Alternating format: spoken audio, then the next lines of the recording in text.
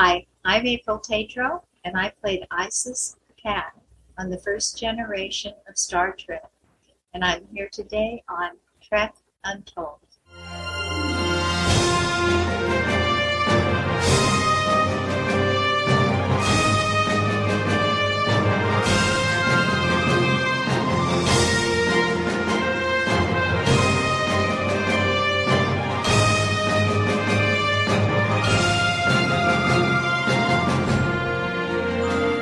Hello and welcome to Trek Untold, the Star Trek podcast that goes beyond the stars. I'm your host, Matthew Kaplowitz. This week's guest on the show is easily one of the most unique guests I've ever had on this podcast, quite possibly the most unique one ever I've interviewed, period, I think. And that's saying a lot, because I've talked to some pretty unique guests out there who've had some very interesting professions that have somehow linked into the world of Star Trek. But never have I ever interviewed somebody who was a contortionist. And April Tatro completely gets that mark, because April is a contortionist and a dancer, and one of the world's most famous flexible people out there. April's Star Trek connection comes to us through the original series Season 2 finale, Assignment Earth. Yeah, that's the episode that was meant to be a backdoor pilot to a completely different show that never got off the ground, and there's quite a story around that one. And just to make sure you're not confusing who the characters are, no, she's not the person who Terry Garr was, because, well, that person was played by Terry Garr. April was in fact the humanoid version of Isis the cat. And her appearance was actually uncredited on the original series, as we're going to learn today. It was a very brief scene that happens at the very end of the episode Assignment Earth, but it's a pretty big one and it left quite a mark on a lot of people. But the one thing it didn't leave was the name in the credits. And as we're going to learn today, it was thanks to Larry Nemechek, a former guest of this show, that we eventually found out it was April who played that very, very interesting cat person. But Star Trek was just a little tiny piece of April's career, and it really goes far beyond that. Because her dancing and flexibility brought her to Vegas to do various talk shows to show off her contortion skills, and appearances in a lot of other shows and movies that we're going to talk about today. April is one of those truly fascinating guests because her stories are so vastly different from everybody else we've talked to, because her career path was so incredibly different than anybody else we've talked to.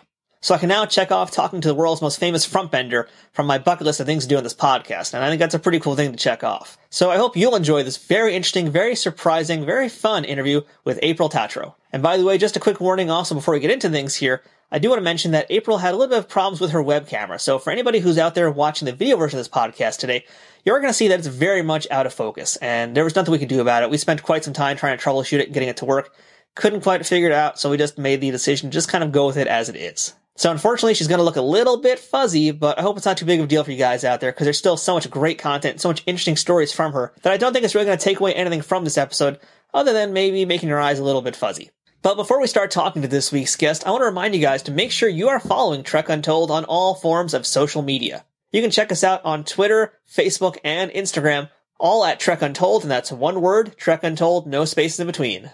That's the best way to stay up to date on who our guests are for the week, learn all about them before the show begins, and check out all the random memes I post, because yeah, I do a lot of that too. If you're in a position to financially support the show, please consider becoming a Patreon member. Head over to patreon.com/trekuntold to see all the different ways you can help financially at different contribution levels. Some of the perks include early access to the episodes, having the chance to ask guests questions, and hopefully some more stuff that I'm going to figure out pretty soon.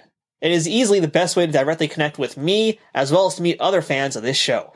If you're looking to buy some Trek Untold merchandise, don't worry, that's going to be coming very soon. If you prefer to check out the video version of this podcast, head over to youtube.com/nerdnewstoday, where every Sunday I post these episodes in video format, which includes a lot of images and video from the guests that we're talking to. But the most important thing you can do to help support this show is please leave us ratings and reviews if you're checking us out on iTunes, on Spotify, or other audio platforms that allow you to leave reviews and ratings, or by subscribing to our YouTube channel, as well as giving our Trek Untold videos thumbs up, likes, and comments. All these interactions help push our podcast to the very top of these different platforms to make sure more Star Trek fans can find us. It costs you nothing to do other than a few moments of your time, so please, if you haven't done that already, consider doing so. So, without further ado, let's go ahead and beam up this week's guest. Computer, access interview file. And welcome back to Trek Untold, and now joining me on the other side of the screen, she is the country's most famous frontbender, she is the human pretzel. We are joined today by a person who I hope isn't too salty, Miss April Tatro. April, how are you? I'm good, thank you. Thank you so much for joining us here. We got a lot to talk about, and you are certainly a one-of-a-kind guest here, because I can't say I've ever talked to any contortionists on this show before, so I have a lot of questions. Okay, that's fine. So yeah, normally I like to start this podcast with what your earliest memory of Star Trek was, but you were on the original series, so we're going to come back to that in a little bit. So I want to start with the secret origin story of April. So I'd love to hear a little bit about where you grew up, who your parents were, and what little April wanted to be when she grew up. Okay, I was born in Astoria, Oregon. My parents moved to Escondido when I was, San Diego actually, when I was 3.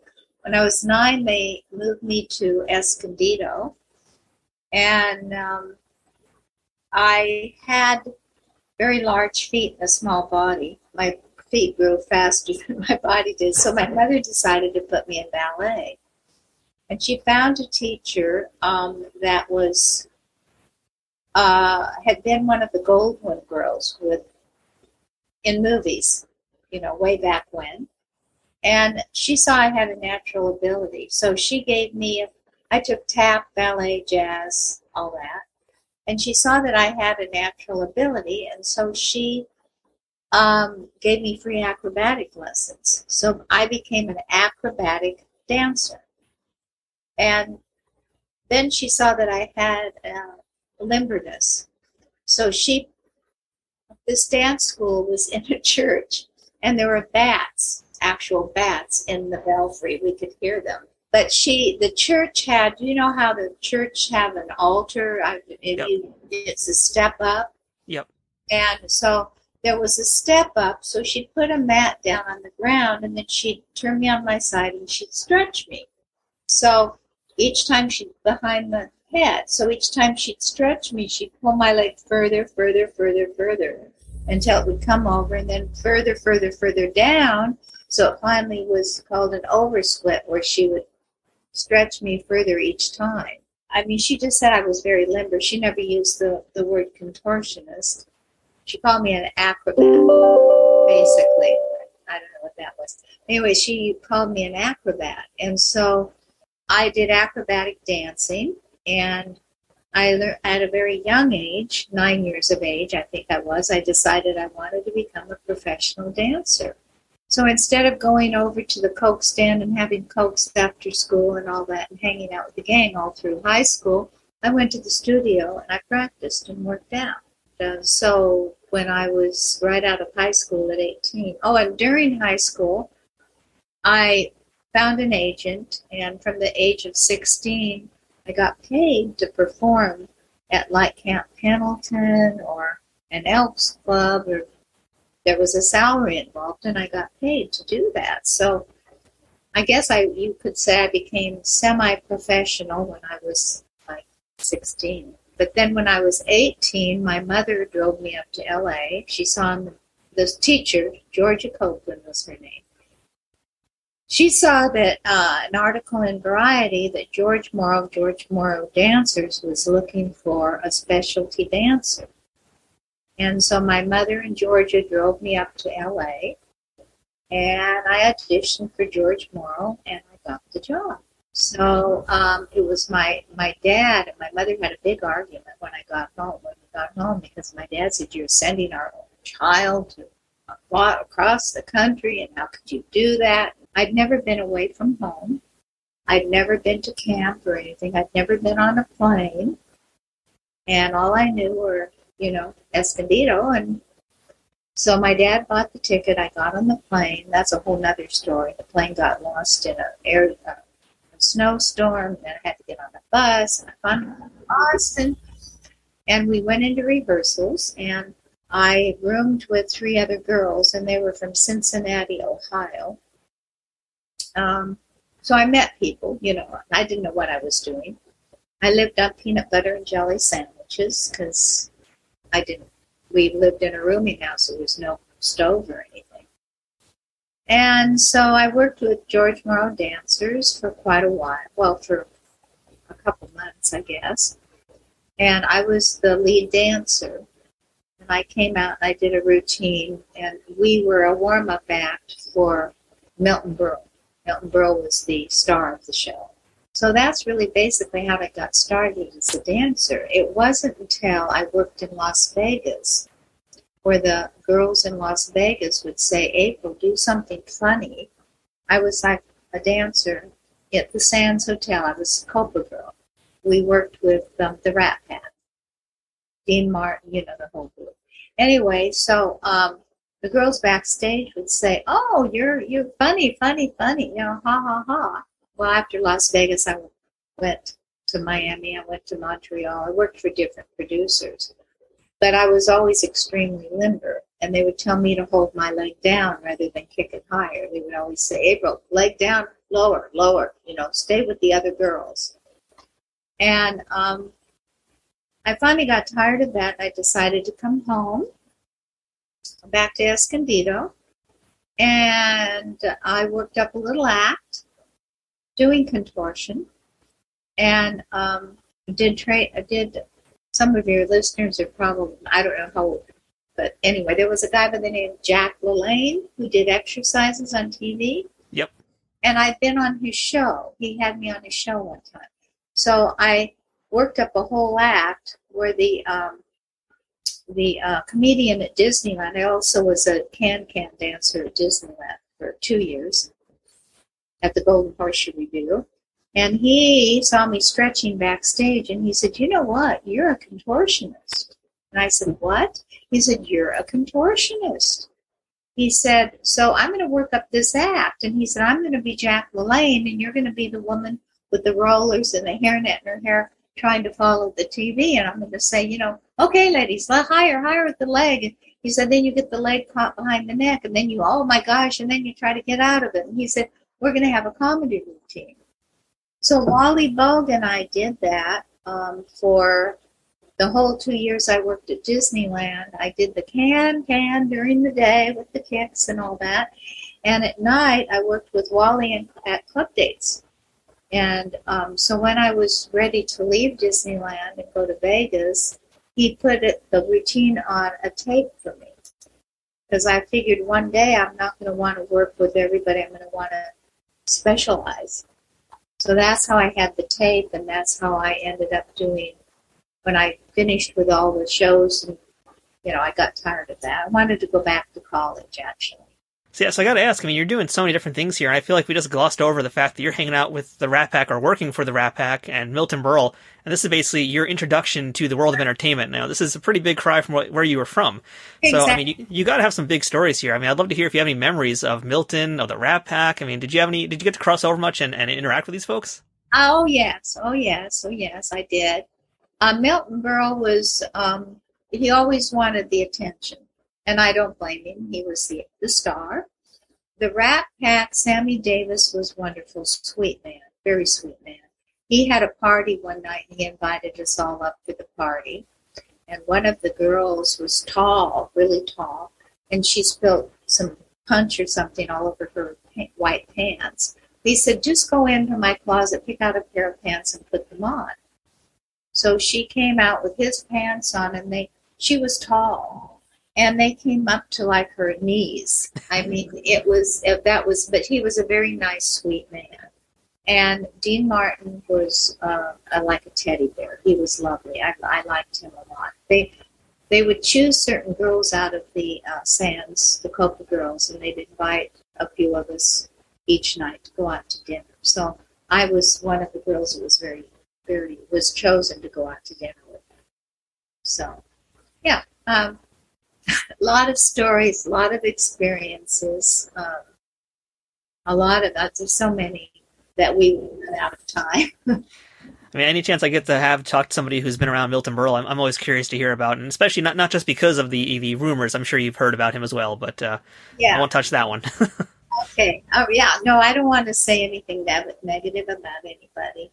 And he was, I didn't know him.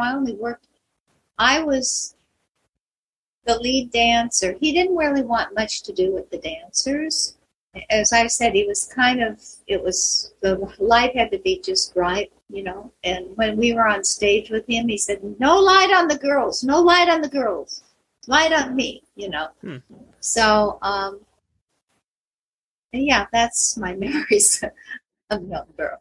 And when I was growing up, he was Uncle Milty, because I used to love him. I watched his shows all the time. So it was quite interesting that I was able to work with him. Yeah, absolutely. After I had been such a fan. When you work with someone, you just get to know them much better. Right, yeah. So we're back now to you've come home and you want to pursue a college education. So what are you thinking about? I mean, you're going from dancing and starting to learn about acrobatics, that thing as professional. Now you want to go to college. So what are you looking towards as a profession?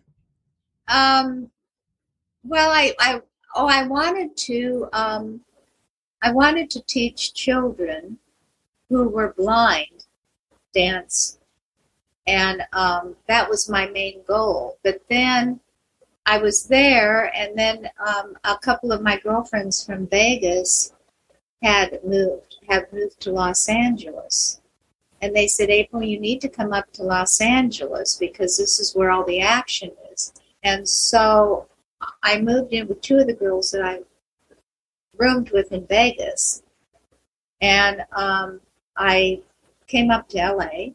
I registered, I went to Los Angeles Valley College, and I took acting and pantomime. And I went to school at night up here, and I did extra work during the day. Now, I didn't like the extra work because it was really, really boring. Yep. And I got an agent. I got my agent, Coralie Jr. She was for specialty acts. And I couldn't get into Screen Actors Guild unless I had a job. And I couldn't get a job unless I was a member of Screen Actors Guild. So actually how I got in, Coralie got me in as a contortionist because there were no other contortionists in LA. And so at that time, I didn't realize it. I was still in my 20s, and I didn't realize that I had this unique ability. I knew I could kick high and get my leg. I knew I could do that, but I wasn't aware of the fact that I was the only one. And so in Europe, they had, like, way back when, I found out later that I had a fan club. I had no idea. And so through Coralie, I got on Johnny Carson. I was on Johnny Carson like 6 or 7 times. They got so that I didn't have to audition, which was fabulous, because they said, we need a contortionist. April, go to April. She could do it. And so I got into Screen Actors Guild. And through Screen Actors Guild, I got into AFTRA, the union AFTRA, and I just started working like that. And then when I started doing more specialty with the contortion, of course, I got more work. So, it was great because I didn't have any competition. Now there's Circus du Soleil, and there's all kinds of, but at that time I was like one of a kind. Yeah, it's a pretty rare thing, I think, back then to be like having that kind of a platform, that kind of a spotlight on yourself. So one of the things I wanted to actually ask you about was unrelated to Star Trek. There's a few other things here, and one of those is I know you did an episode of Wonder Woman.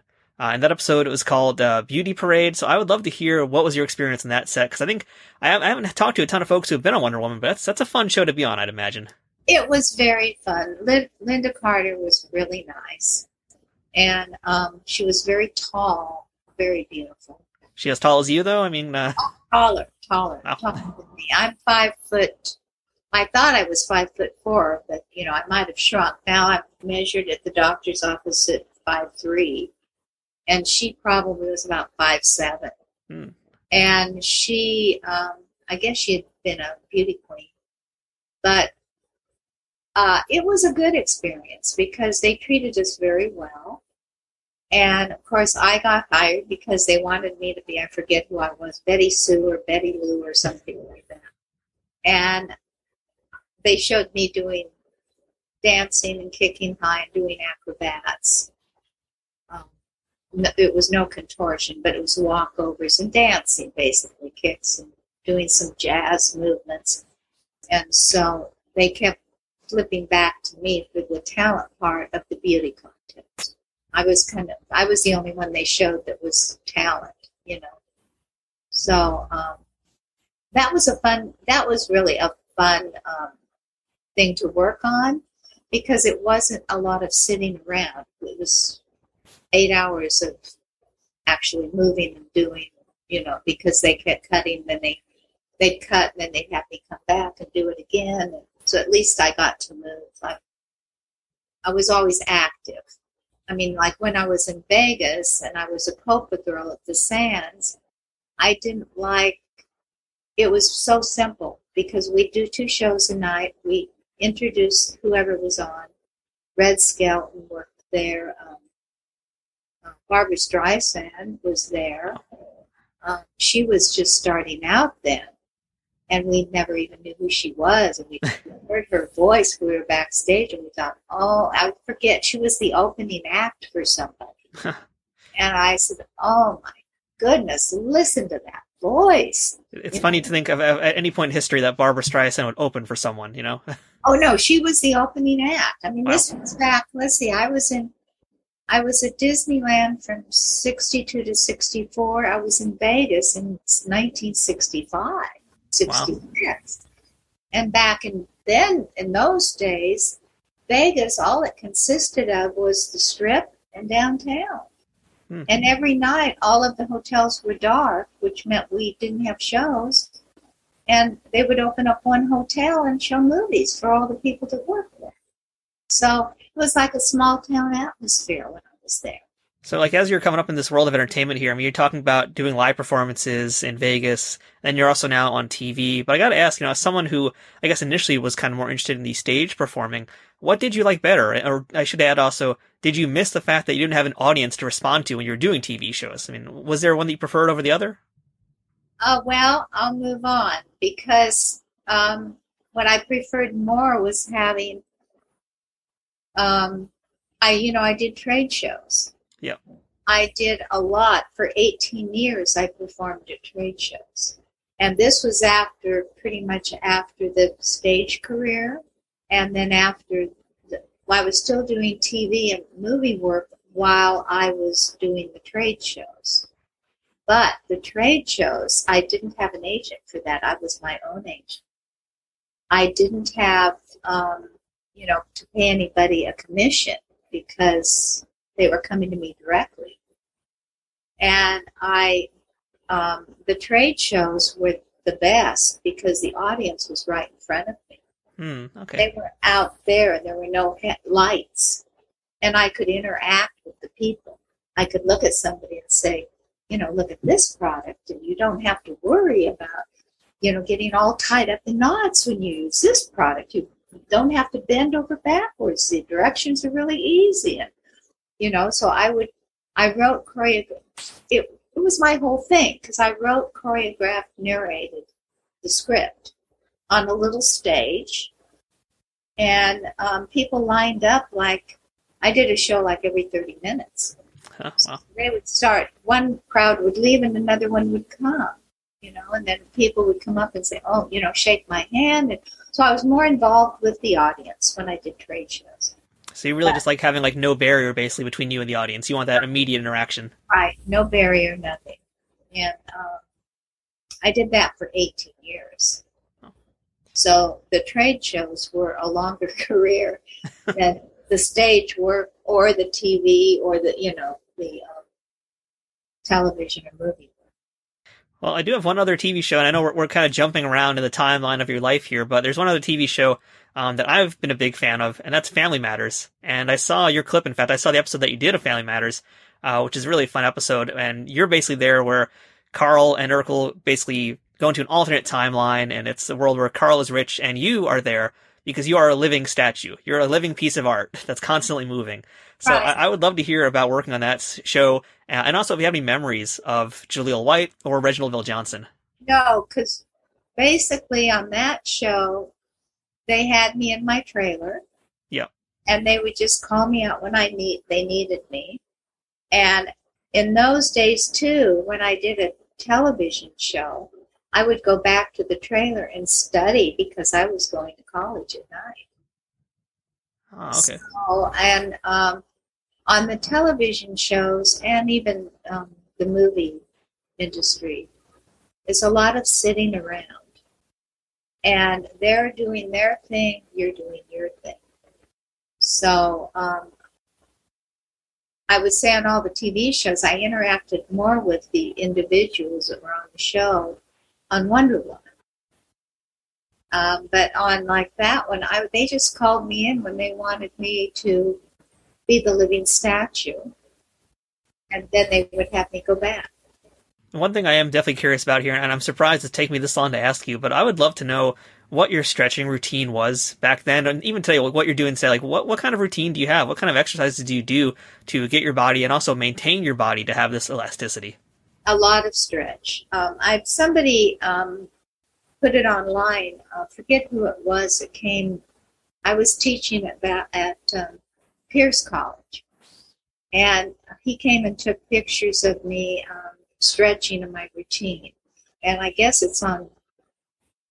My son called me and said, "Mom, do you know you're all over the internet, the YouTube, whatever?" I had no idea, and I don't know who put it on, but because I'm of the age that I'm not really tech. I didn't grow up with a computer. I didn't grow up tech. So, and to be honest with you, a lot of the things I did to make a living. I mean, it was a job for me. It wasn't something that you thought, oh, this will be a lot of fun. It was a job. My agent would call and I'd say, how much am I going to make? You know, what are they paying? Because I had a son. I raised my son by myself with what I made performing. So basically it was a matter of, you know, a lot of actors are like that. You know, it's a business. It's show business, but it's a business like an accounting job or whatever. You get paid for what you produce. So a lot of it was calling me, telling me this was, well, it was like Star Trek. Central Casting called me, told me to show up at, I think it was Paramount or wherever it was, and told me just, you know, you're going there. And it was when I was doing extra work, so 50-some years ago, right? So I said, well, what do I get paid? Well, you're going to get specialty pay because they're going to make a special costume for you. But they like, you know, the way you're built, so therefore they chose you because, you know, they pretty much glued the costume on me.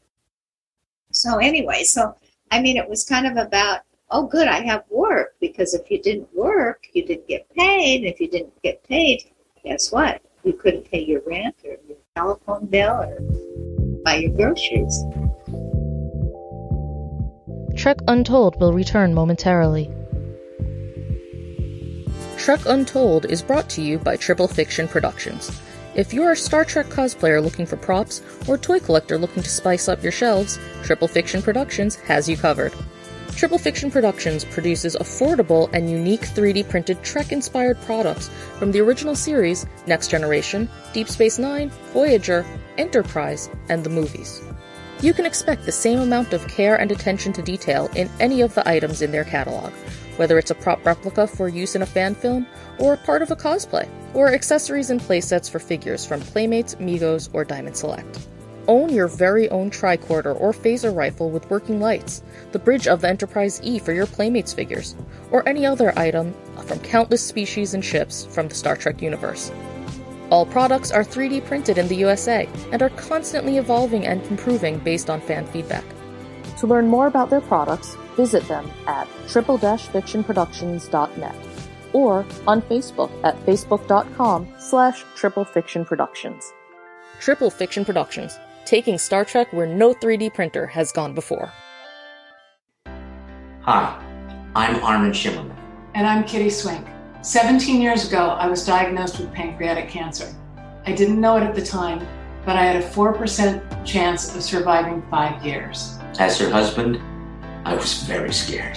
But he never let me see that. You are a rock. Thank you. Thank you. Pancreatic cancer is the third leading cause of cancer-related deaths in the United States, with a 5-year survival rate of just 10%. We want it to be much higher. Much higher. It's 6% better when I was diagnosed, but not high enough. More than 60,000 Americans are estimated to be diagnosed with pancreatic cancer in 2021. and more than 48,000 will die from the disease. Because symptoms are often vague, it can be hard to detect. Like the rest of the world, the Star Trek universe has been struck repeatedly by pancreatic cancer. Not only those of us that work on the show, but our fans around the world as well. It is why we came together with so many others to work with the Pancreatic Cancer Action Network, the leading patient advocates committed to fighting the world's toughest cancer. PanCan is working hard to create better outcomes for this devastating disease through its groundbreaking research in early detection and better treatment options. PanCan drives progress by funding life-saving research, providing personalized patient services, and creating a community of supporters and volunteers who will stop at nothing to create a world in which all pancreatic cancer patients will thrive. You can help support their important mission by donating at pancan.org today. We donated. Won't you do so too? Please, make it so. We now return to Trek Untold. All right, well, so April, since you just brought up Star Trek, I think we gotta go right into it now, because there's a lot of questions here about this, and, for quite some time, too, folks weren't even sure who played this character, so we're gonna come back to that, but, you just mentioned basically how you got that part for Star Trek, and that was because you essentially got called in because of your talents, right? I got called in because they liked the way I looked. It had nothing to do with contortion.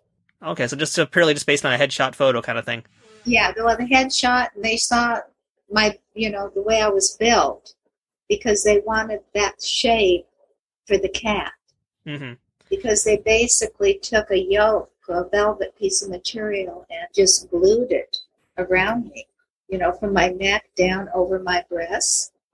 So, and then they gave me a pair of silver stockings to put on, and then the skirt I wore was just a piece of material that they glued together.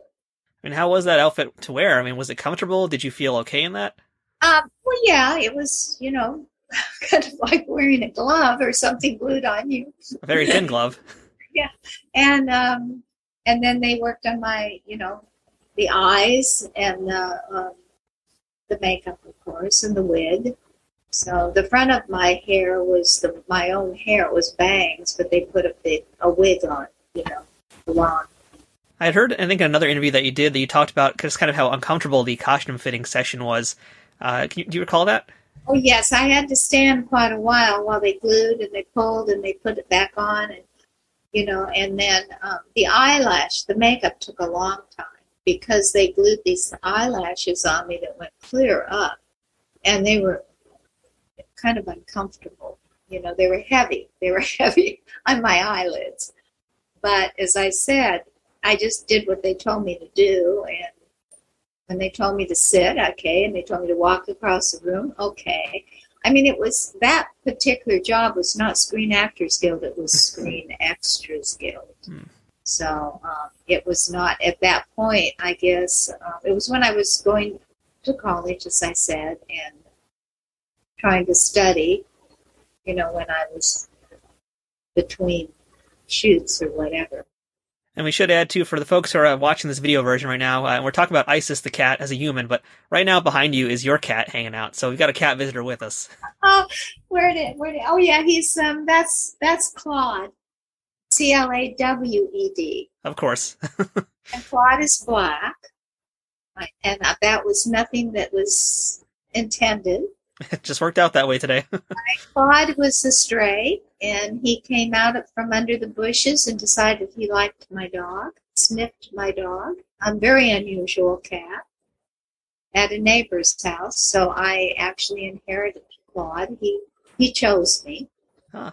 And when I did the first Star Trek signing, they said, you should bring Claude to the show. I said, no, I'm not going to do that to Claude. He would be too upsetting to him. He was an outside stray when I got him. It was quite a coincidence that he's black. It is. So, yeah, well, thank you, Claude, for joining us today. We appreciate you being here, too. See him? Yeah, there he is. He's hanging out with us. He's looking out the window. So the episode that you did, which is Assignment Earth, it's basically a backdoor pilot to what was essentially going to be another show by Gene Roddenberry. So, we're mentioning the man that they called the Great Bird of the Galaxy, the Great Bird of the Universe. Did you get to really interact at all with Gene Roddenberry? Did you even meet him? I never met him.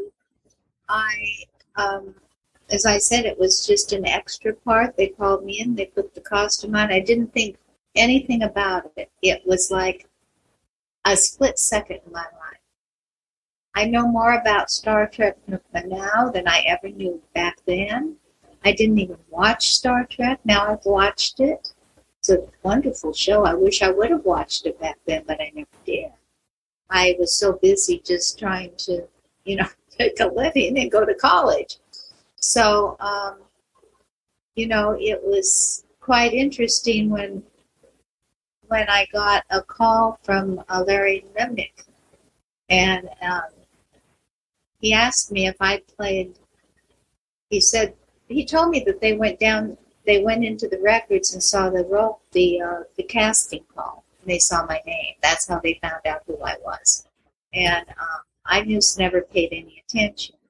I had someone call me about 5 years ago, whatever, and say, they think somebody else did Star Trek. Didn't you do it? And I said, well, yeah, I did. I mean, it wasn't that big a deal. And they said, they're saying somebody else was ISIS. And I said, well, what difference does it make, really? I mean, really, what difference does it make? Let them think it's, well, you should correct it. And I said, I don't even know how to correct it. So then they called me, and it's been wonderful. Because I've gone to about 3 shows, and I've signed my name, and the people are so wonderful and genuine and down to earth. It's really quite nice. Yeah, we got to give a shout out to Larry. He's been a guest on this show as well. He's done so much for Star Trek and for Star Trek history, and I'm glad he found you, because I was going to ask you how it felt to know for this many years, no one knew it was actually you playing this part, and there was someone else taking credit for it. So, I mean, that didn't really bother you, though. That's kind of interesting to hear. Well, she didn't really take credit. I met her at a convention, and she said it wasn't me. She said, look, she has blue eyes, I have brown eyes. She said it wasn't me. So it's just the internet basically got it wrong, it sounds like. Exactly. So, which happens. Yeah. So, yeah, I mean, what can you call about, being back on set now? Let's talk about that. William Shatner is there, Leonard Nimoy is there. You've also got Robert Lansing as Gary Seven, and in a rare appearance, you got Terry Garr on a Star Trek show. So what can you remember? I mean, I don't know if you got a chance to really spend much time with him, because, again, you were an extra, so it's probably not going to be as heavy duty, but... No, I didn't really I said hi to Terry. I knew that my agent had represented her years before she got famous, and because Coralie knew Terry Garr's parents, she told me. And she said, then she, of course, went with a bigger agent, whatever. But I just, said hi and how are you? That's pretty much it. And it's been so long ago, I don't even remember how Bill Shatner got my phone number, but, I ended up going to lunch with him. That's not a bad thing. Yeah, no, it wasn't, but I was engaged and I was going to get married in 2 weeks. That's a different story. But I didn't tell him that. And, but he called me and asked me to go to lunch. And he was so handsome and so polite and nice that I did go to lunch with him, and I kind of felt a little guilty because I was engaged, and actually during that whole thing I was planning a wedding when I got called to go do Star Trek. And so I went and I did it, and then I met him, and then he asked me to lunch, and then I went to lunch, and I thought, why am I getting married? He's really cute. Maybe I could cancel the marriage, but all the invitations were out, so I couldn't really do that. So, but then he did call my house after I was married and asked for me. And my husband answered the phone, because by this time it was only about a couple weeks past.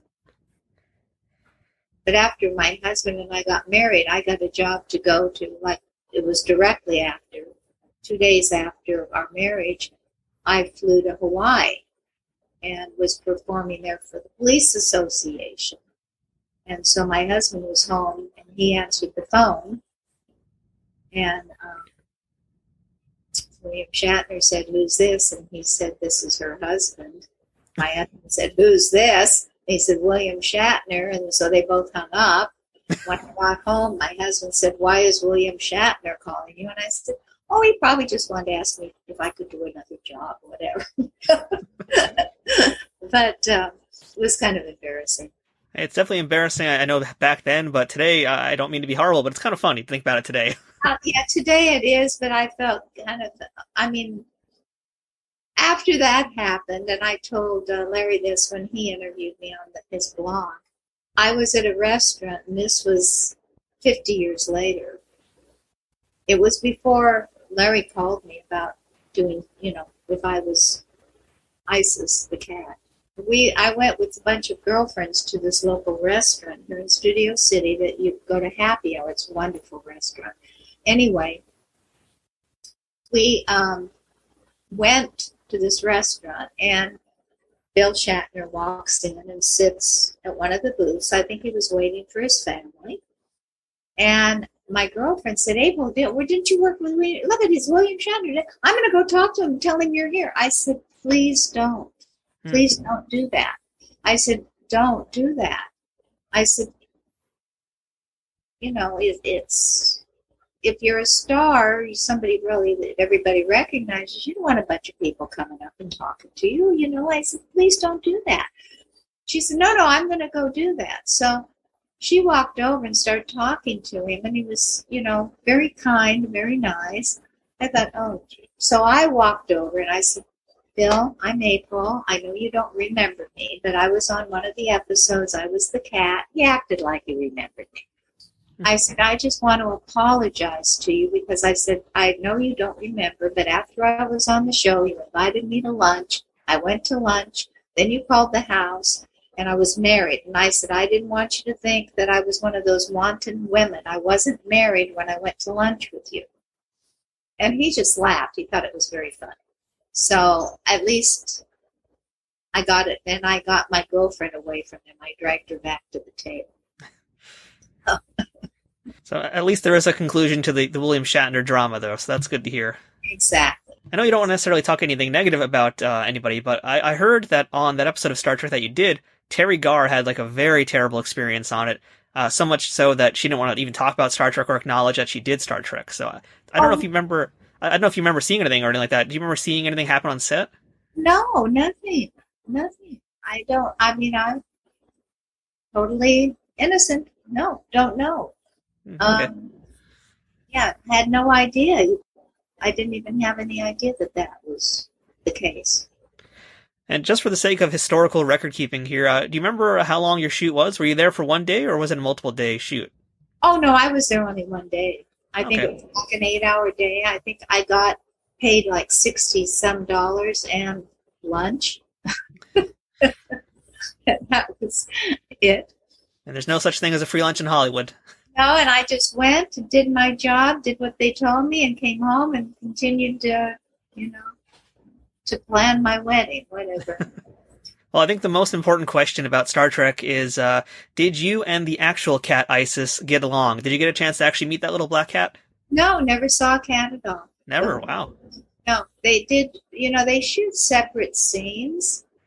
And so when I was there, it was pretty much just the parts I had with Terry. When I looked at her, she looked at me. And it was a pretty easy day, actually. It was a very easy day. Now, I've always wondered, again, this goes back to the mystery of trying to figure out who played that character. But do you know why you were left off of the credits? Is that just because you were an extra and they considered you not part of it? Exactly. I was an extra. And they don't really, they don't name extras. They don't, you're not part of the shows I've done where I have an actual part. At the end, they give the credits. And they'll say such and such played such and such. But if you're an extra, you're really pretty much, you're considered atmosphere. I think today they don't even call them extras. I'm not sure because I haven't been working for a long time. But I think that now they call them atmosphere.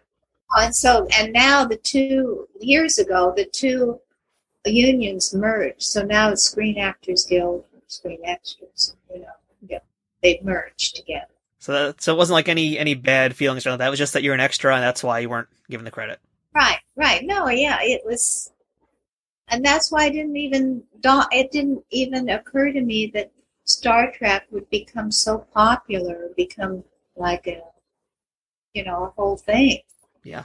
Because I went, I did the job, it was over, done, and I left. I got my money, got my check, and pretty much that was it. I mean, that was such a small part of what I did. Yeah. It's kind of fun, though, because Star Trek fans, they're into that kind of thing. I mean, they want to know who everybody is, and so I'm glad that we were able to solve that mystery. Yeah, and it was fun. It's become, actually, I've made more than I would have ever made if I was doing it under Screen Actors Guild, because, see, Screen Actors Guild, you get residuals every time they show something. With an extra, you don't get residuals. You just go, you get your pay one time, and you leave. So I've gotten a lot more since then, because one guy called me and had me sign a bunch of postcards, and I got paid for that. And then I now have an agent for the, and you know him, because that's how you got a hold of me. Yep. Shout out to Scott Ray. Yeah, and he's really a neat guy. And so now I've gone to England to sign, and that was really fun. And I'm going to be going to Vegas in August to sign. So it's just a new experience, and I just love meeting all these different interesting people. Yeah, I'm glad you're into that experience, because, we were talking earlier about kind of removing that barrier between you and the audience. And there's really, when you go to a convention and when you are a person who's at a convention, there is absolutely no barrier. You're just there face to face with that person. Yeah, and I like reality. I like real. You're on the set doing a movie, and you're interacting with the other actors, but with no audience. And even as a dancer up on stage, you're not really interacting with the audience, because you have these bright lights on you and you're performing and doing your thing, but you're not really interacting with the audience. So last thing about your episode of Star Trek, too, before we move on to a few other questions.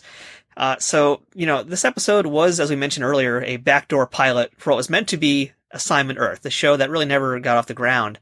But I'm curious, were you supposed to actually be a part of that show? Did they film anything? Did you see any script? Do you remember anything at all or anything for the future of that show? No, didn't even have an idea that it was a pilot. Nobody told me. Nobody. Larry told me. He said, it was supposed to be a pilot. You would have had a full-time job. And I said, well, yeah, that's kind of what's happened in my career. Things are not meant to be, I was on Laugh-In. And Laugh-In, they were talking to me about keeping me, as I was on it twice. And they were talking about keeping me as a regular on the show. And they canceled the show. So it's kind of the same thing, it's so, no, I had no idea. It's just funny how that stuff kind of works out, isn't it? How the universe just works. And it's always just about a completely random set of circumstances that can make or break a career. Exactly. So, I'd like to ask, we're talking about some of the TV and the film roles you've had. So, just kind of an overall question. What would you say would be the best day you ever had on a set, and what would be the worst day that you ever had on a set? Oh, gosh. I've really never had any big worst days.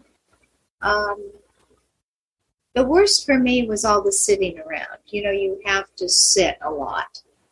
And then they call you on, and you have to all of a sudden get yourself all pumped up again to go on and do your thing. So really, that's the worst part, but no worst days. The best, I just had so many incredible, wonderful experiences that I don't know that I could name one that's the best. I just found a lot of people were very kind and I've always had people be very kind and generous and good to me. So I've never really had anything bad. Well, one thing did happen one time that was bad. I was in a commercial for a company, and it was European, and they put me in a box with my legs around my neck, and they started swinging the box around, and then these two guys, I don't even know what the commercial was, they dropped me, and I was in the box when they dropped me, and it really hurt me. It hurt my back because my legs were, around my neck while they were doing this. And so this other gal that was on the set, she was so protective of me. She said, she is hurt. She's not going to get back in that box. The box fell apart, and they were trying to put the box back together. That was probably the worst thing that ever happened. And so I called Coralie. I called from the set. I said, it was before I had a cell. I didn't have a cell phone. I had to go out and use one of the phones that was the phone booth.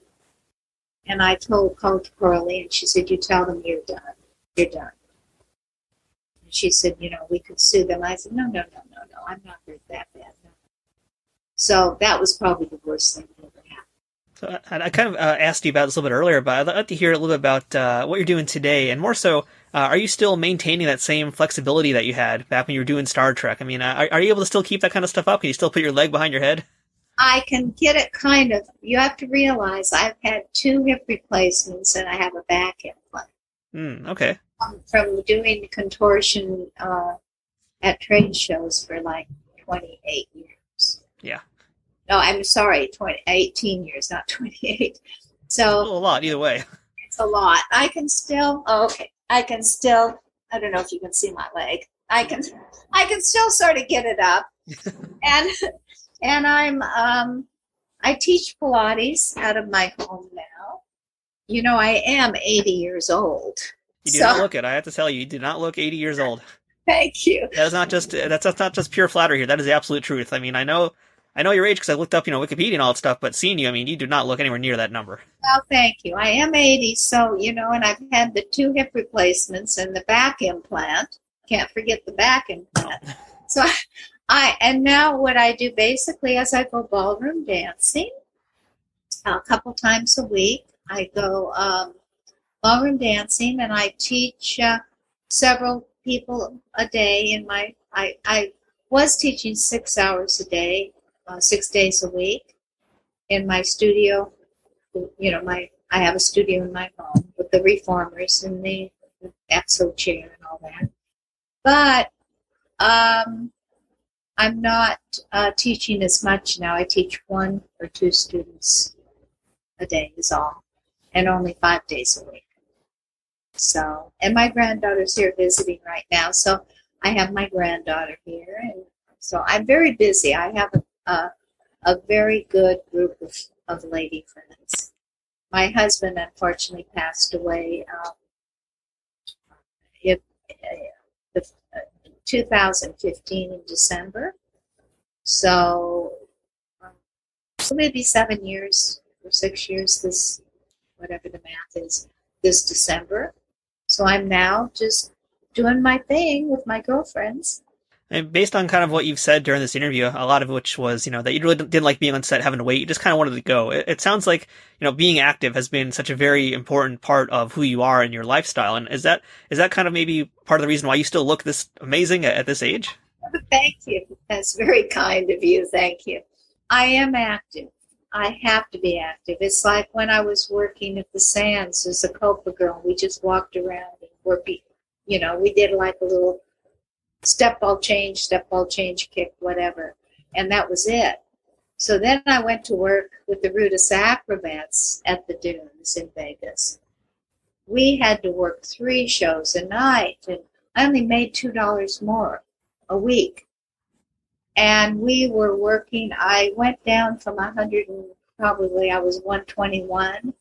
I went down to 98 pounds working for Rudis. My dress size went down to a 0. I got so skinny because it was like acrobats across the floor. We did a 20-minute can. While I was working there, I got water on my knees. And I thought, I'm pretty stupid that I'm working this hard for only $2 for, a week. But I learned from it.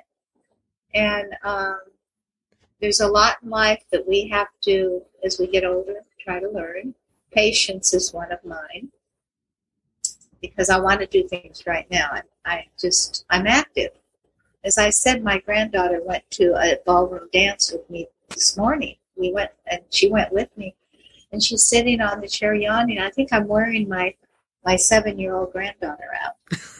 Oh, that's pretty amazing to say. I mean, yeah. I'm wearing her out. Like that sounds like something that'd be impossible to do. It's a 7-year-old girl. So, I mean, yeah, that's pretty amazing. Right. So, I'm glad you kind of also brought up things that you're learning, especially now, even in this older age, because that's one of the questions I like to ask here on the show is, April, kind of looking at your life as a whole, what would you say would be the most important piece of advice that someone ever said to you, whether it would be about life or performing? Do you remember like one piece of advice that has stuck with you to this day that you always use and think about? I use a lot of things, but as I said, I'm working on patience, and I think it's very important not to be judgmental. We're all individuals, and when we look at someone who, I grew up in an age where if you had a tattoo, you were really not a very good person. But, I mean, that has nothing to do. One time I was on set and I worked with this guy. He had tattoos all over his face. He had them on his, he was there because of that. He got the job because he had all these tattoos and rings. I mean, he had rings in his eyebrows, rings in, like these safety pins through his forehead. And I'm thinking, oh my God. At first I thought, oh my God, that guy, oh jeez. But then I got to talking to him, and I thought he was so smart. He had like 2 master's degrees, and and I thought, you can't go by appearance. You can't go by what somebody looks like. You can't be judgmental. So that's been what I pretty much am getting over that. I'm good at that. But because I'm always so active, I want to do everything now. I'm still working on patience, but my mother taught me one thing that if you lose something, it didn't fall off the end of the earth. You will find it. And if a situation looks bad, you look at the situation, it's a learning curve, you're going to learn from it, so it becomes a good experience. So really nothing is bad. And life is individual. We always experience things differently. You could have the same experience I had, and for you might get something else out of it than I get out of it. We talk about at any age, learning to change. I mean, really learning to change and to be patient. It requires flexibility, and that is something that you do excel at. So, you're basically taking that physical aspect and now putting it to the mental aspect. Right. My body was always very flexible, and so, as I said, you're right. The body is flexible. Now I have to as I'm maturing, I'm becoming more youthfully mature. I have to make my body flexible too. That's a good lesson to learn. And always learn. I'm always trying to take classes and learn. Right now I'm taking an art class. So. Well, good luck. Thank you. All right, so April, last thing today, and I feel like we've already kind of discussed this during this interview, but I'd love to hear, what is the best thing for you about being a part of the Star Trek universe? Well, actually, I'm enjoying it more today than I did the day that I did it, because I didn't realize how important Star Trek was, and I didn't understand really the whole philosophy of Star Trek. So I really was so naive and innocent about